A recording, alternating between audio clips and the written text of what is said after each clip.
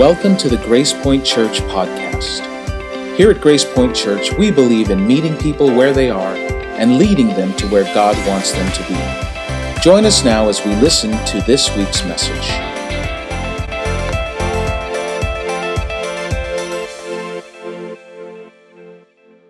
Imagine for a moment you are standing by the bus stop outside of a library, and a man that you don't know, a man that you've never seen before, walks up to you and says, "The Colorado red-tailed hawk mates only in the winter," and then walks away. Now, even though you understand the sentence, you understand the words that he said, it makes no sense to you because you don't know what it means when he said that. And the only way for you to understand what he was trying to say to you was to put that phrase, that event, into a story.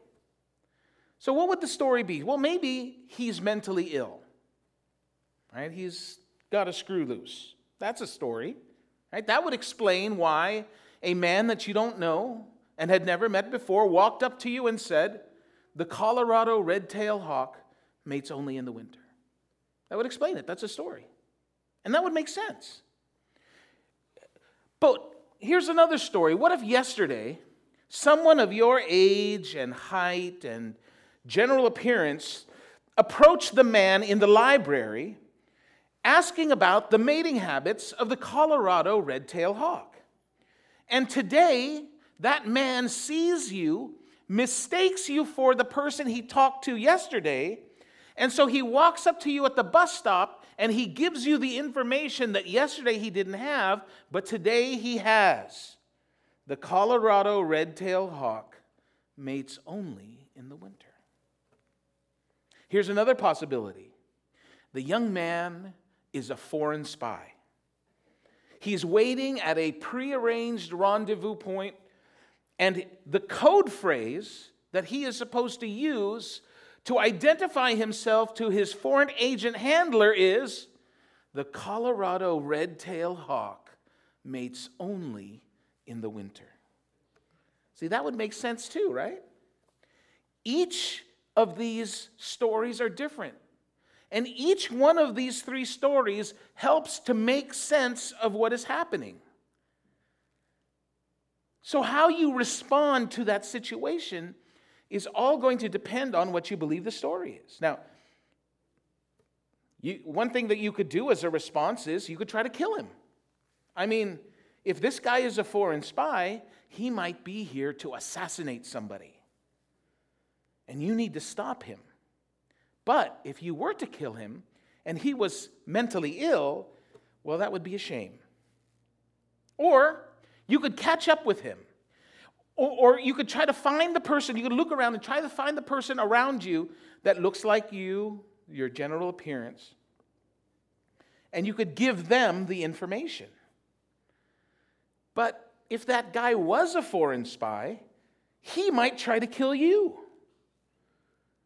Or you could call the police or a local hospital and report the man. I mean, whatever it is that you do, it will be based on your understanding of the story.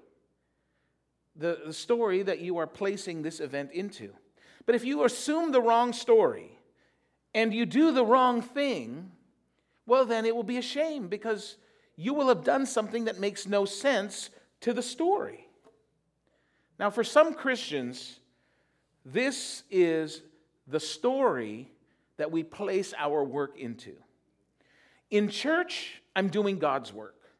But out in the world, I'm just trying to make a living. I'm trying to make a living so that I can do God's work. I'm trying to make a living so that I can pay and fund the missionaries and the church people who are doing God's work. That is one story. But if that is your story, then what will happen is that you will make no effort to shape your work by your faith. In other words, you will steal your faith away from your work. And many people do this, and we don't even think about it because it's the path of least resistance. It allows us to go to work and to just blend in. And we go to work and we don't ask the questions. We don't ask what would we do or how what we does reflects the values that we have, especially if you're a Christian, especially if you are a person who claims to follow Jesus. Now, that is a story that makes sense, but not when you put that story up against who Jesus says he is and what Jesus teaches us. We have to put our work into Jesus' story, the story that starts with creation, and then there's a fall, and then there is redemption, and it ends in restoration. And unless we understand that there is a creation, it starts with creation, that God is the creator of all things, and that everything that he created is good. And then we understand that there is a fall, that we have fallen, not in a way where everything we do is bad, but in a way that we understand that sin distorts everything and every part of our life. But Jesus' story goes on with redemption, and in redemption he says, you are now a new creation. All things are made new. And if we really believe that, then we have to recognize that we can't just say, Jesus has redeemed my family life, but he hasn't done anything for my work life. And then there's restoration. He's not simply taking us into another world, but his plan has always been to restore the world that we are in.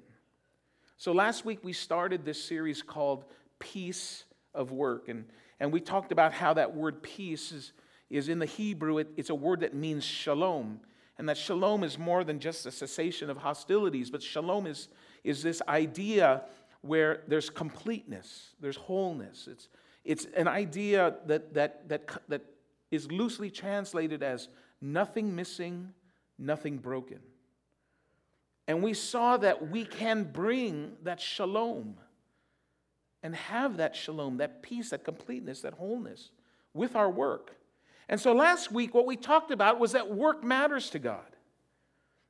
It is who God is. God is a God who works. In fact, in the very first chapter of Scripture, we see God digging his hands into the dirt and working. God created paradise, and there was work. And then we saw last week that even when God restores paradise, there is going to be work because work matters to God. So today what we're going to look at is how do we get that peace, that shalom that we need for work? How do we go into our workplace, into our work environments? Or for those of you who are still in school but are preparing for a career somewhere working, how do we get that peace and bring it when we are at work? And what we have to recognize is, and the theme that we're going to be talking about today, is that work matters to God, but your work matters to God. Now, we're going to be in looking at Scripture, and we're going to be in the book of Ephesians chapter 6. And if you want to follow along with us, you can do that. We're going to be starting in verse 5, but we're going to put the words up on the screen also.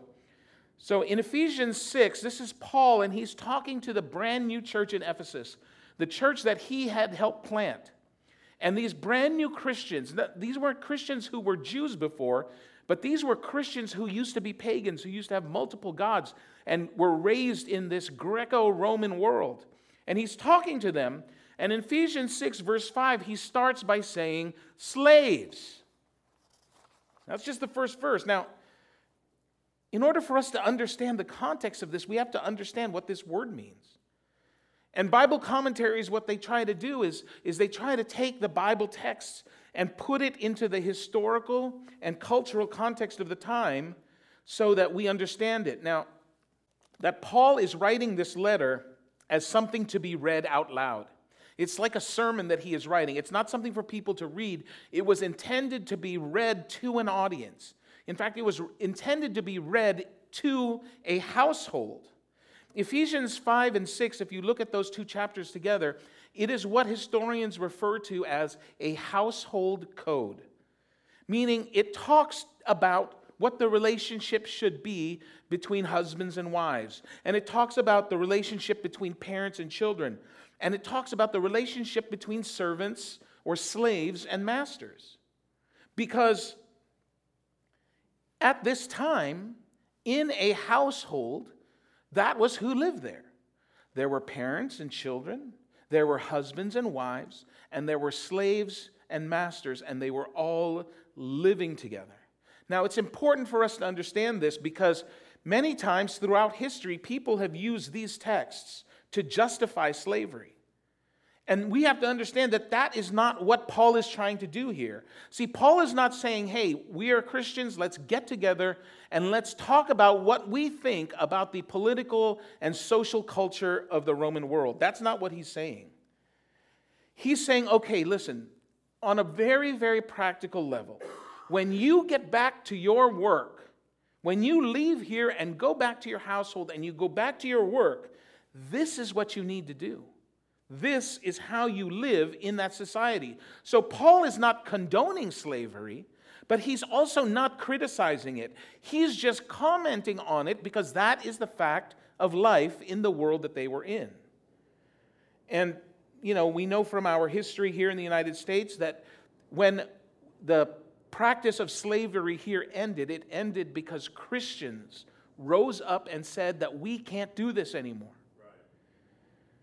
So the question that we would have is if here in this country, the Christians are the one that rose up and said we can't do this anymore, why didn't the early Christians back then do the same thing? Why didn't they rise up and say we can't have slavery anymore? Well, the reason is because slavery back then is very different from what we picture today as slavery. For all of us, we picture slavery on this side of the African slave trade. That's how we view slavery. But back then, slavery was different. What they talked about as slavery was different. First of all, in this time, slavery was not based on race.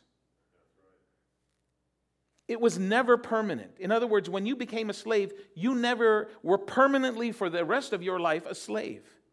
Slavery was not based on kidnapping. People didn't go out and kidnap people and turn them into slaves. That's not what slavery was then. Most slaves were captives from wars. So a country would go to battle with another country and they would take people and make them slaves. But even those slaves that were brought from other places to be slaves, their term of slavery was only 10 to 15 years. They weren't permanently slaves. And oftentimes slaves ended up slaves because of indentured servanthood. In other words, they owed somebody some money and they had to pay it off. And the way that they paid it off was they became a slave. Another thing is that in this time, slaves had rights. At the time Paul was writing this, slaves could take their masters to court for abuse or for injustice. Slaves in this time could own property. Slaves could own other slaves. Now, it wasn't a great institution, but it was a very different one from the one that you and I would often picture if we were to think to ourselves or to imagine what slavery is. So here is Paul, and he's preaching. It's their weekend service. He's preaching to the people in the household, and he's not talking about how to abolish slavery, because it's not the slavery that we think of. He's not talking about how to abolish it, but he's talking about how to live in it. And even though slavery then was nowhere near as brutal as it was during the African slave trade, it still wasn't great. And Bible scholars will tell us that when you read what Paul says about masters and servants, the practice of slavery, if we were to adopt what Paul said, would eventually have to wilt and die. That the attitudes that Paul demanded from Christians meant that even that kind of slavery could not last. Paul's words, as we're going to see, set it up for failure. He set it up to wilt and die. And what we know from history is that's what happened. And it was because of these attitudes, it was because of these things that Paul was talking about, that slaves flocked to the early church. So the natural question for us would be, what relevance could it possibly have to me? Paul's advice to the first century slaves. I mean, it's so far away in time from today. It's not really relevant. but actually it is. Because when we look at what work in America is today, a few years ago they did this survey of work in America, and one of the things that they found out or the conclusion that they came to is that work in the United States today is about violence. Violence to the spirit and to the body. You work today and you end up with ulcers. You end up with accidents at work. Physical danger for people at work. For many, work is a time of daily humiliation. And so, yes, today we don't have slavery, but we do have some people who always experience work as humiliating, grinding drudgery. And work is still hard today. And work can still get frustrating. And work is often about overwork. It's often about making money, and it's about not making enough money. And so here was the early church, and it was filled with slaves and servants because the gospel message and what Paul was teaching enabled them, despite their work, despite their status as a slave, it enabled them to make their work life meaningful and satisfying and even sustainable. And so if Paul's prescription to first century slaves was relevant to them, then it is just as relevant to us. And the beauty of it is that Paul's prescription to them worked. Now, many Greek and Roman writers wrote household codes, which is what Paul is writing here. They were codes of conduct for husbands and wives and masters and slaves and parents and children. But here is the difference. When the Greek and Roman writers would write a household code, they only addressed the head of the household. They didn't talk to anybody else. Because their thinking was, it was the masters who were the ones that had the power. So there was no point in writing the code to address anyone else. But Paul doesn't do that. Paul addresses the slaves directly. He talks to the slaves before he even talks to the masters. In fact, if you read what he said, he talks to the slaves more than he talked to the masters.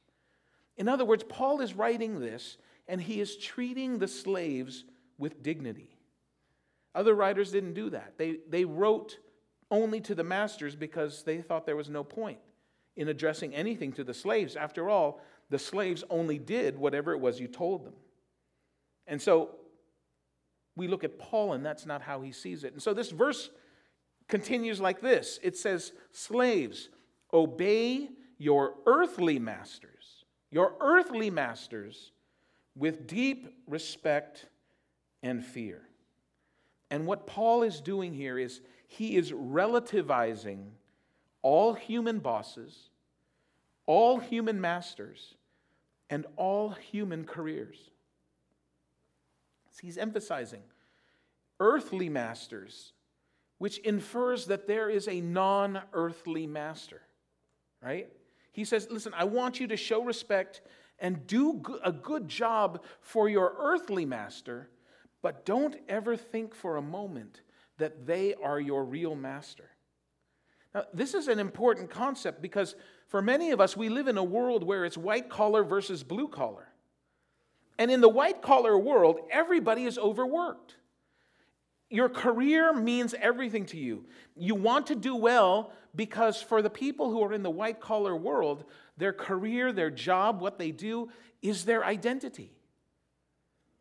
But in the blue collar world, no one is overworked. Blue collared people, for the most part, they don't particularly like their job. They often despise management, and they only do what they have to do, only when the eye of the manager is on them. And what Paul is saying here is, he's saying, serve them. Whether you are in the white-collar world or in the blue-collar world, serve them sincerely as you would serve Christ. Because those people aren't your bosses. And when you get that idea that the people you work for aren't your bosses, it does two things. It destroys overwork, because you don't have to kill yourself in order to please them. But it also does this. In verse 6, it says, try to please them all the time, not just when they are watching you. So it destroys overwork, but it also destroys underwork. I saw this when I was living in Central Florida, and part of my responsibility was to work a shift at a retirement facility to work as one of the staff. And even though I was in management, I spent quite a bit of time putting on, regular clothes and working and dealing with patients directly. And one of the things that I would hear people say is that I was working too fast, that I needed to slow down. And I smiled and I listened to what they were saying, and what they were saying was that I'm only going to be there for a month or two. I'm not going to be doing this permanently. But even after I'm gone, they have to keep doing it. They have to still be there doing the work. So if I show and work fast and show that the work can be done in a shorter amount of time, they're going to get more work. So they wanted to continue to stretch out the amount of time that there had to be to do the work so that they didn't have to work as hard. And this is what Paul is saying here. He's saying, please them all the time, not just when they are watching you. Because if we consider ourselves to be slaves of Christ, then we will do the will of God with all of our heart. He goes on in verse 7 and he says this. He says, work with enthusiasm as though you were working for the Lord rather than for people. And this is an interesting translation because it translates this as if it's supposed to be a mental thing.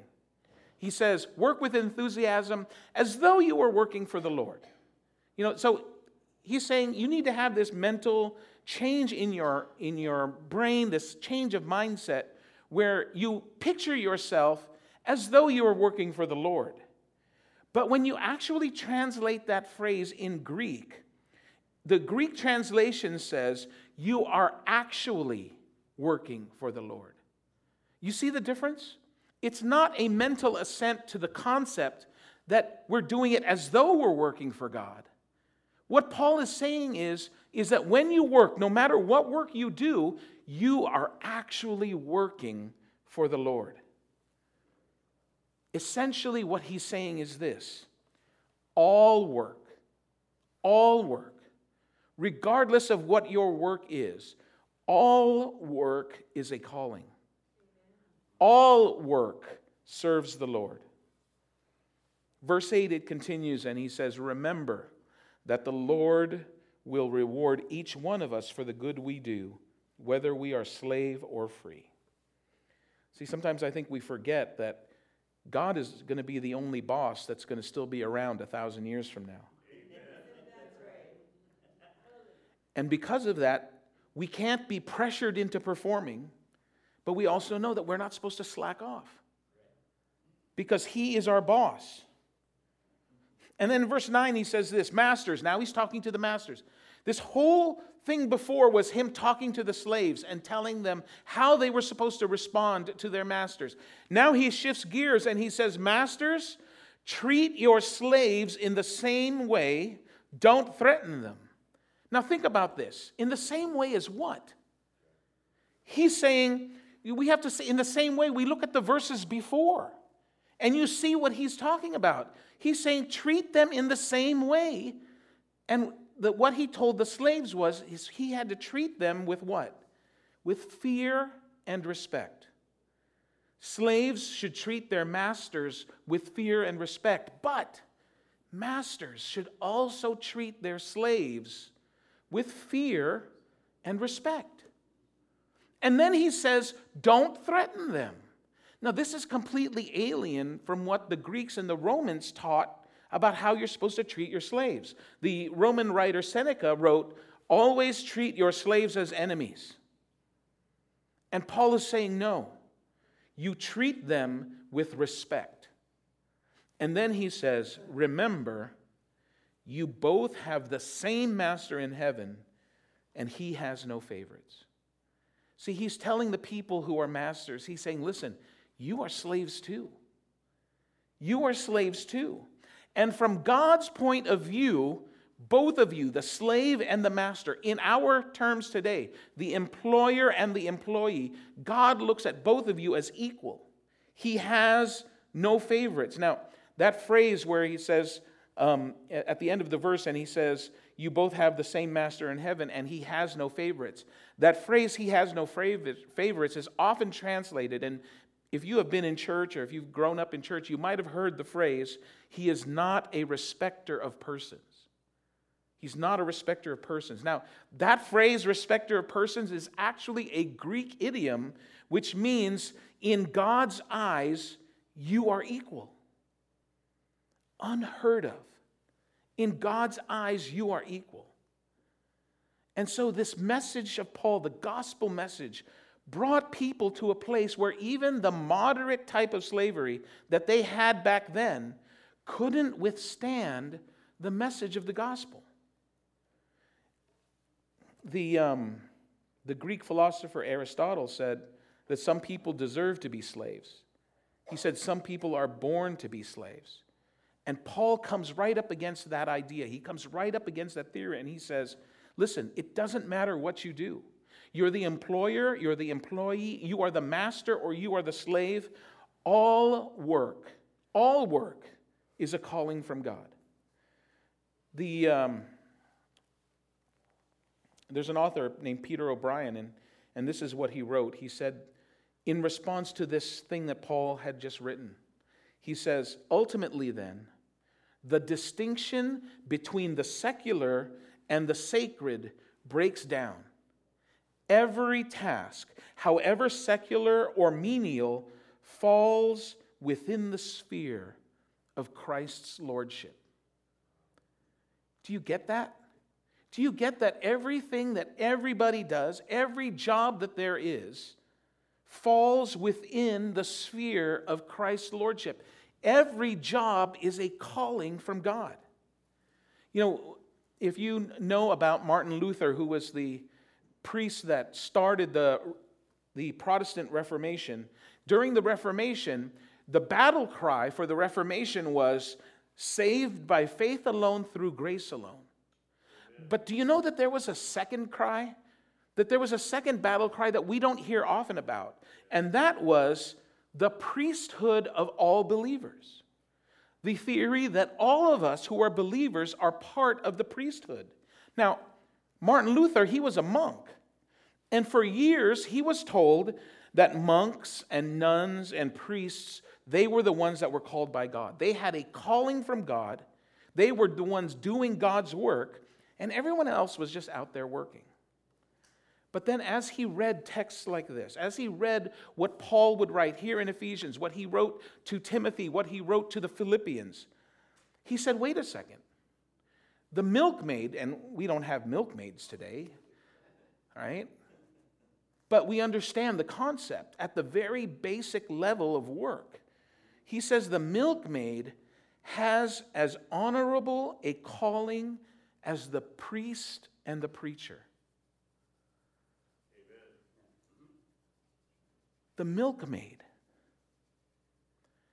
Today, it's the people who work at the dairy. It's the people who do the landscaping. It's the people who clean the bathrooms. It's the worst jobs in the world. The guys that come and they pump out septic tanks. The guys who are out on the road and sweeping the streets.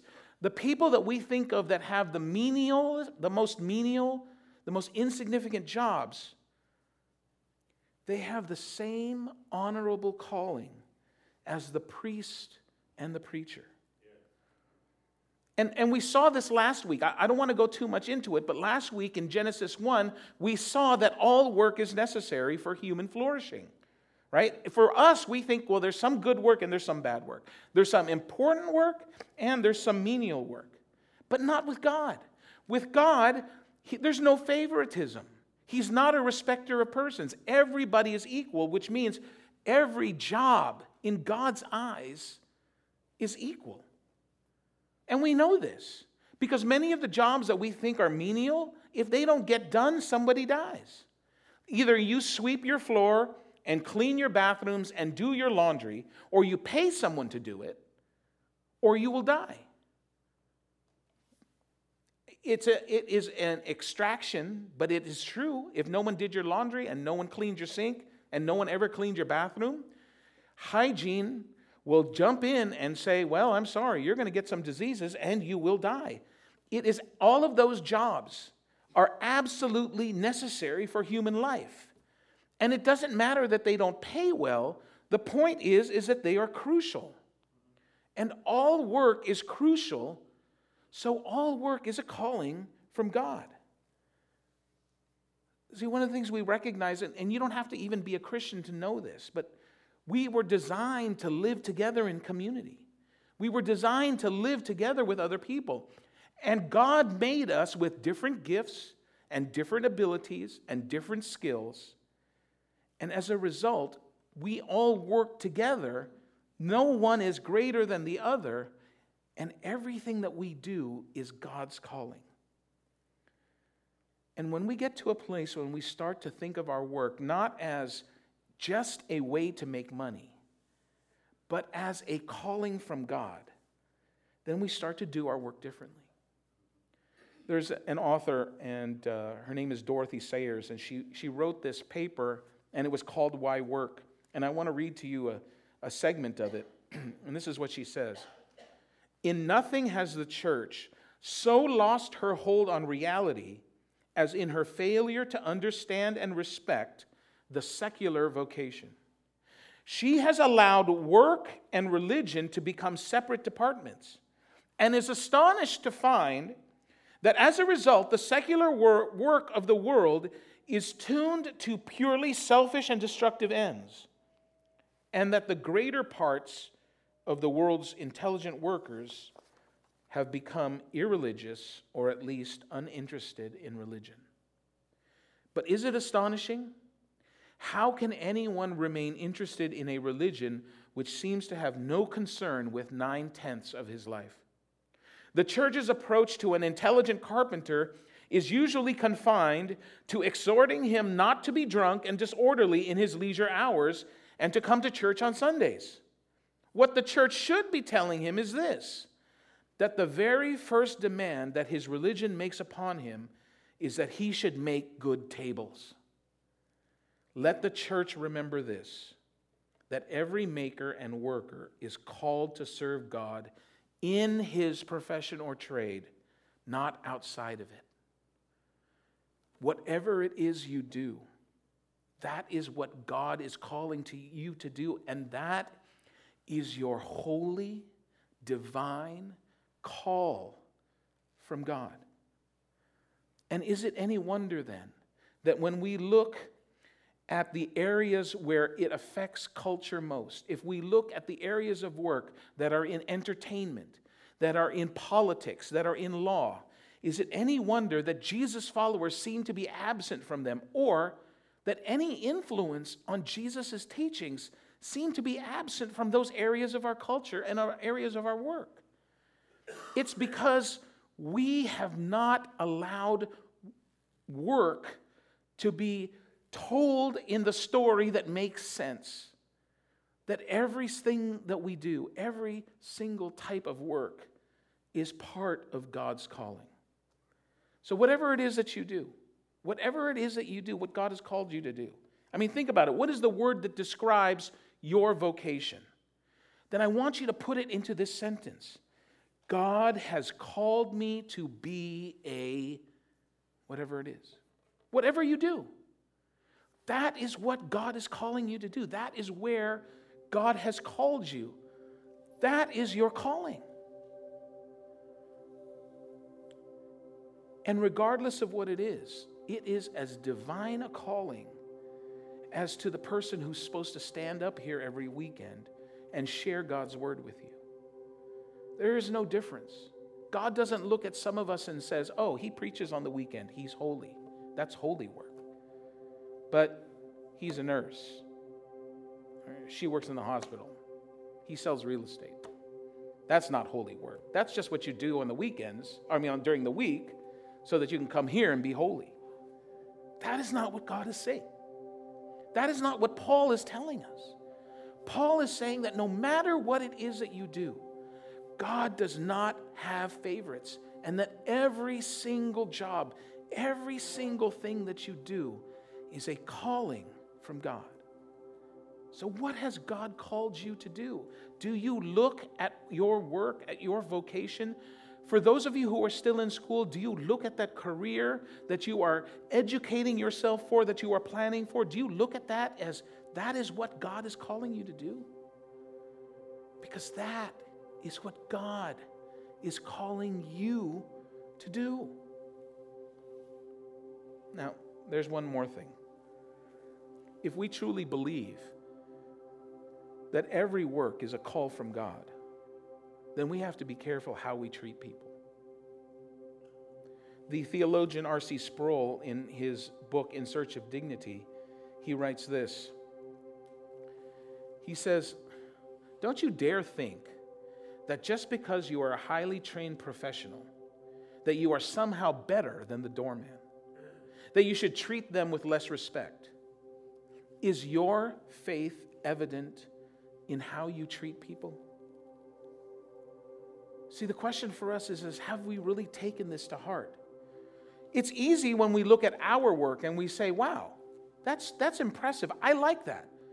What I'm doing today is God's calling on my life. I am called to be in the work that I am doing.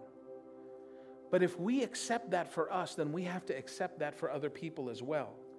We have to take to heart that all work has dignity, that all workers have dignity, and that all work is a calling from God. And we have to examine ourselves. Who are the people that we run into that we treat poorly or with less respect because we think that their work matters less than ours? I mean, when we're walking down the street and there are gardeners working on somebody's lawn, do we ignore them because they're just gardeners? Do we treat our waitresses and waiters when they come to us because they are serving us food? Do we treat them like servants? Like their work isn't important? How do we treat the people who have other jobs that we look down on? Because as long as we see a hierarchy in work, then we'll never come to a place where we can accept that all work is a calling from God. Your work matters to God, but his or her work, every other person that you run into, their work matters to God too. There's a place in Scripture where Jesus is talking to two of his disciples, and he says, "Put down your nets, come with me, I will make you fishers of men." And I think sometimes we ask ourselves, when we get into these times, these places where we feel like God is really calling me for something, and we think, well, maybe what we have to do is we have to leave our job and go work for Jesus. And that's the only way that we can actually do something for Jesus, is if we leave our job and go work for Jesus. But when Jesus was calling those guys to leave their nets and he would make them fishers of men, he wasn't calling them to drop their career. We know that they eventually went back and started fishing again. But what Jesus was saying is this: listen, I can make you a fisherman beyond your being a fisherman. He's saying, I have a business that is beyond your business. I want you to be able to rest your heart in me regardless of what it is you do. And then I want you to take your heart that's rested in me and infuse it into what you do. Some of us, we can't even walk away from our nets. We have jobs or careers, and we get to a place we can't walk away from it. We can't walk away from it to spend time with our families. We can't walk away from it to care for our bodies. We can't walk away from it to care for our souls.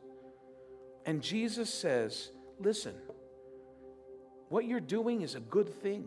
It is your calling, but don't forget that I am your real career. This whole thing starts at the very beginning, at the end of chapter 5, before we get into this whole thing. Paul writes this.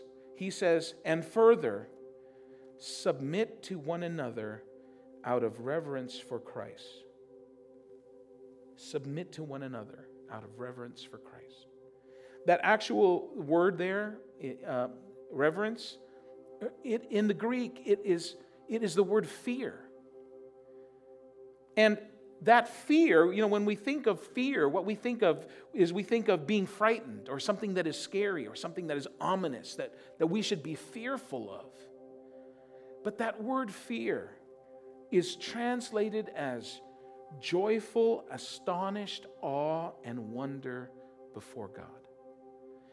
Joyful, astonished awe and wonder before God. That's why in Psalm 130, where David writes, because you forgive me, I fear you. He is not saying, because you forgive me, I'm scared of you. He's saying, because despite all of the crap that I have done in my life, you still forgive me. I have joyful, astonished awe and wonder for you. So why should we serve one another? Why should we submit to one another? He's saying because we all serve him. And as we're approaching the Easter season, it is a reminder for us that Jesus served you and me on the cross by dying for us. That he, in spite of us being his enemies, in spite of us fighting against him, in spite of us rebelling against him, he died for us. Listen, if we can just get that inside us, it will change the way that we work.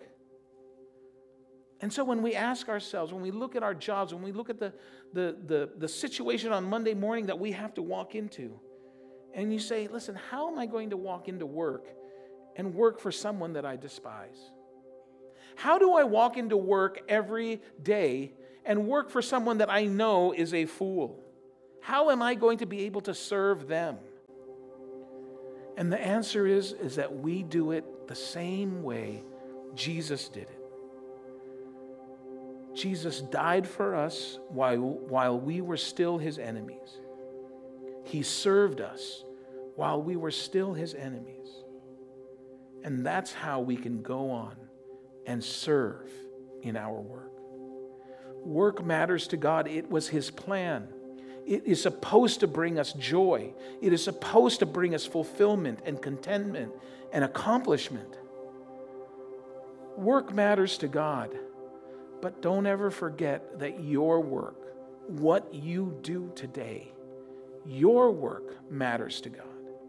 Because it is through your work that God is able to bless and to fulfill his promise to all of us.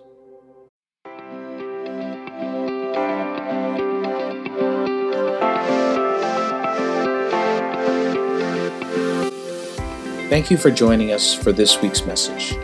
Grace Point Church is located in South San Francisco, California. For more information, look us up online at www.wearegracepoint.com.